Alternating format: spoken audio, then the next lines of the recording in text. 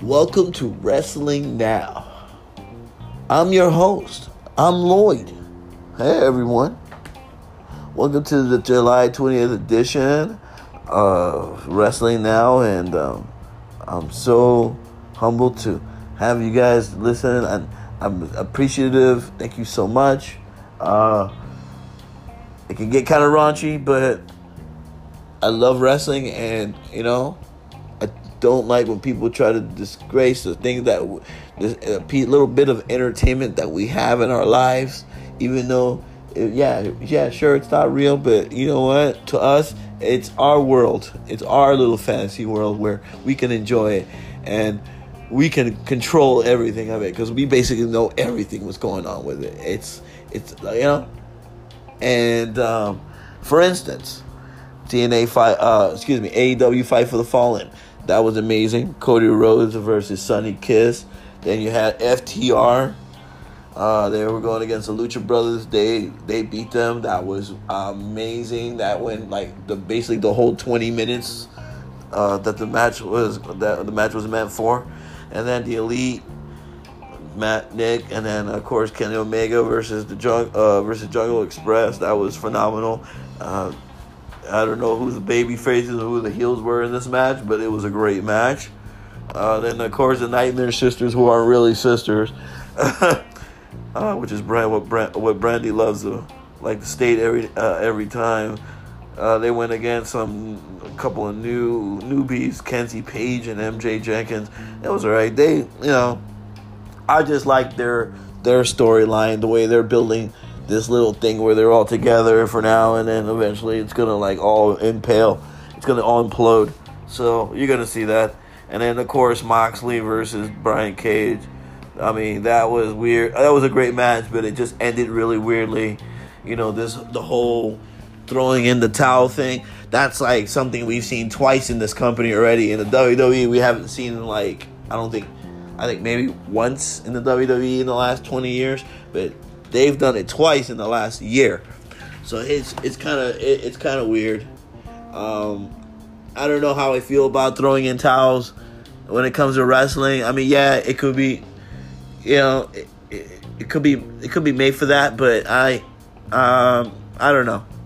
I mean, out of 10, it was still a great 7 rate, 7.5 out of 10. I think that was still a great match. It's something we've been waiting for a long time, but just the ending just didn't make really much sense to me. I understand Brian Cage was getting hurt, but I don't know.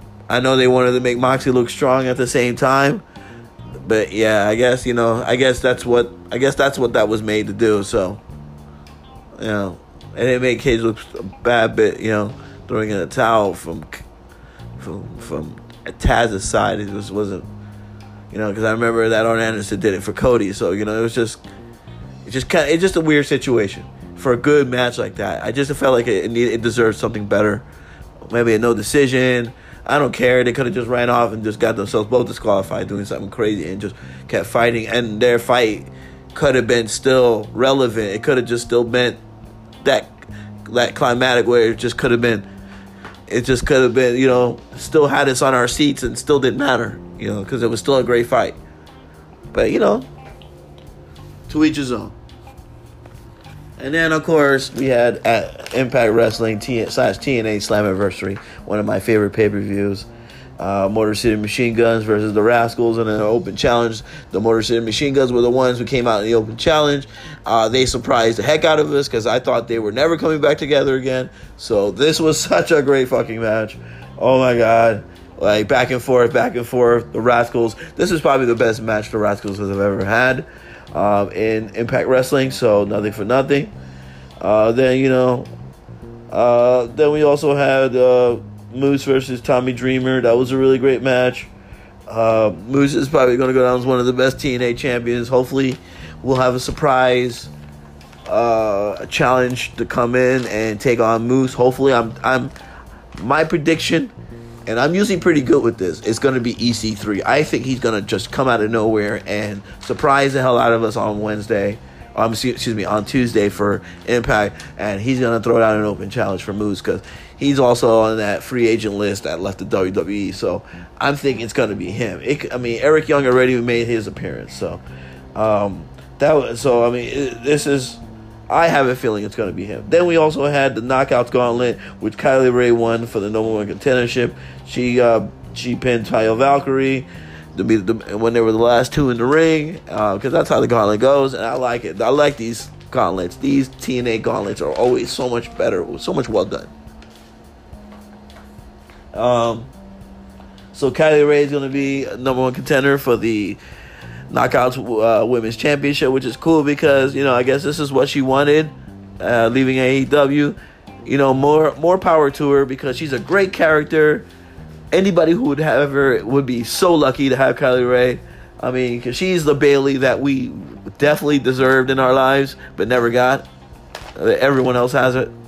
So, then you also had Willie Mack versus Chris Bay for the X Division Championship. Chris Bay won. That was... I got to give Chris Bay some respect because that was a really great match, and he did it on his own. Then we also had the North. They were going against Ken Shamrock and Sami Callihan. Such a weird tandem as a tag team, but you know what? That actually made for a really good match, and they actually really made it look believable. There was a couple points in the match where I thought that they were going to win. They had me standing up for a second. Had me going 1, 2, 3, like it was over. But the North always finds a way, man. The North always rise, and they win, and they won again. So, but then it didn't end there. So that was pretty cool because you also had the Motor City Machine Guns come out and challenge the North for the Tag Team Championship. And let me tell you something. You want to talk about a match? This is going to be great because then you're going to have like Motor City Machine Guns versus just basically anyone in the Tag Team division, which is going to be like, this is going to be like, what's that phrase called? It's just going to be like, they're all going to be memorable matches. These are all just going to be like the best matches in the world because whoever they face, it basically faced them for the first time, and we never thought Motor City Machine Guns will be back in 2020. So this is going to be pretty amazing to come. Oh man, the Knockouts Championship match was pretty dope. Jordynne Grace versus Deonna Purrazzo. This woman, WWE would have never made. They would have never turned her into something. She would have just been a mid-card wrestler in the women's division, just tagging with people, losing good matches against people of her stature, but it's just because they're WWE wrestlers. They were homegrown and they take care of their wrestlers, but Deonna Purrazzo definitely got what she deserved. She won the championship, actually. She outsmarted Jordynne Grace, going after the arms. She's just a technician, which is something that you don't see in the women's division. You don't see women who are like technicians, who go after body parts, who are just like, very aggressive in that nature, who knows the ins and outs of wrestling. And she's definitely not an amateur. She's a vet. She's been in wrestling for a while, so she got her deserves. She got that's actually pretty cool, man. That's so cool. Much respect to Deonna Purrazzo, the new Impact Wrestling Women's Knockouts Champion. Deonna Purrazzo, the Virtuosa. So, things like, then of course, finally the fatal four-way for the Impact Wrestling World Heavyweight Championship. Eddie Edwards, Trey, Ace Austin, and versus an opponent to be named that was going to be on the show. They were just going to appear, surprise the heck out of us, and it was actually a really good surprise because it was actually Rich Swann. Rich Swann came out of nowhere because I remember he cut a promo, I think either earlier on the show or this week on Impact, about him making a comeback. It was so weird, and I didn't think about it. it went right over my head until I saw him on Saturday. Came out with his crutches and then all of a sudden threw them away, and then I was so happy to see Rich Swann back in wrestling, because he's been injured for I think the last 6 months, so he's been on the shelf for a minute. So this was actually really good for him. It's a great reappearance. Good match. Then all of a sudden Eric Young comes out, and he's a fifth entrant on the show. So EY is back on the show. So that, oh man, it's starting to become TNA all over again. Makes me want to shed a tear. Oh man, and of course throughout the whole way, Eddie Edwards will become the victor, 2-time Impact Wrestling champion. But this one I think is going to be the most memorable title match and title run he's ever going to have, because I mean, this was a big stage, Slammiversary, and this style of match with these great competitors, it was just, oh man, Eddie Edwards definitely deserves it. He's been in the show for a while too, and I thought it'd be like a one-time wonder. So this is, oh man, much respect to you, Eddie Edwards. You're such a great talent, and I'm glad you get what you deserve. So, we have a new champ.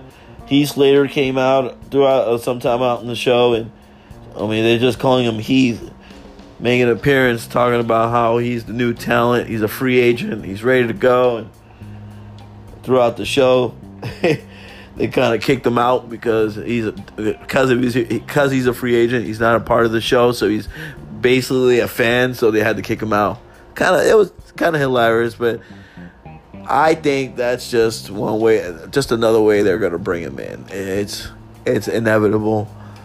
I think he's gonna make his mark in Impact Wrestling much more than he's ever have in the WWE. So he's gonna take it more seriously. He looks more jacked up now. He seems revitalized. He looks fresh and new. He seems so happy to be out of there and doing something different. So, kudos to him too. I hope his future gets more graceful.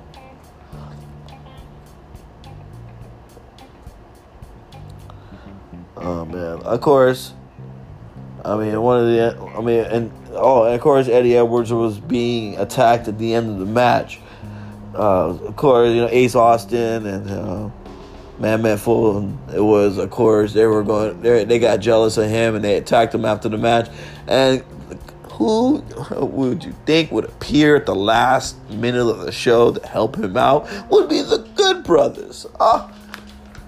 Can't wait to see them in action. So the Good Brothers came out at the last minute, make their mark, and set their stamp on the show to let them know that, hey man, I'm here. We're here, and we're gonna run this show. So,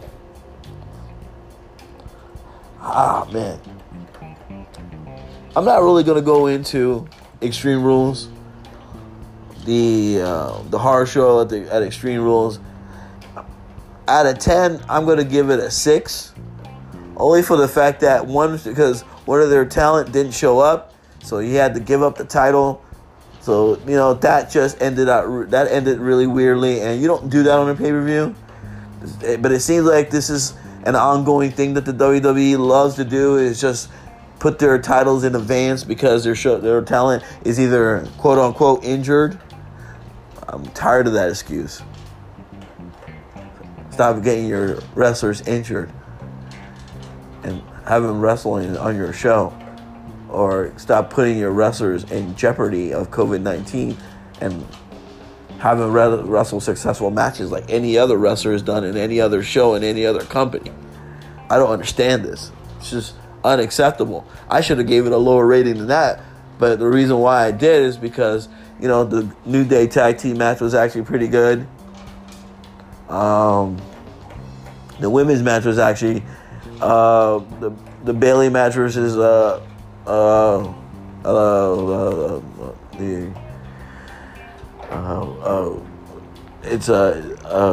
forget.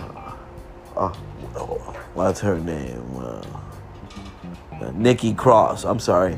It's just I should know because they've been really promoting her like crazy lately. But it's hard because it uses the same rotation of women that are being given the title shots all the time. So when you see an outsider given a title shot, it's hard for me to remember that, oh my God, somebody else other than Sasha Banks, Bayley, Becky, and Charlotte is getting a title shot. So you know what I mean? It's usually in that rotation. So forgive me. That was she actually had a good match, a good title opportunity. I don't know, and that's over for her. Sasha, on the other way, tried to steal the title. I don't understand how that tried to get done. I never seen anything like that in women's history. It was hokey jokey. It totally changed the mood of the match because the match was actually pretty fun to watch and pretty entertaining. It was a pretty awesome match until that happened. It turned it into a joke in the end. The writers of this show are a joke as well because they can't seem to write anything better than what that was. They could have just given Sasha the title or let Asuka win. It shouldn't have ended in that way. Everybody's waiting for this 2-person power trip to happen again in 2020. So I don't know why they just didn't make it happen. It's just things like that. I mean, all the other matches, I guess, were okay. I didn't really get into the title matches. They're the same. Braun Strowman, of course. Bray Wyatt in a SWAT match. Another match that doesn't have to deal with the Performance Center. They're just trying to stay out of there and trying to act fresh and new all the time. So that didn't work for me. So like I said, only the first half of the show was actually amazing. The second half, really not so much for me. So they're still doing the same thing they're doing all the time, and they're never going to change.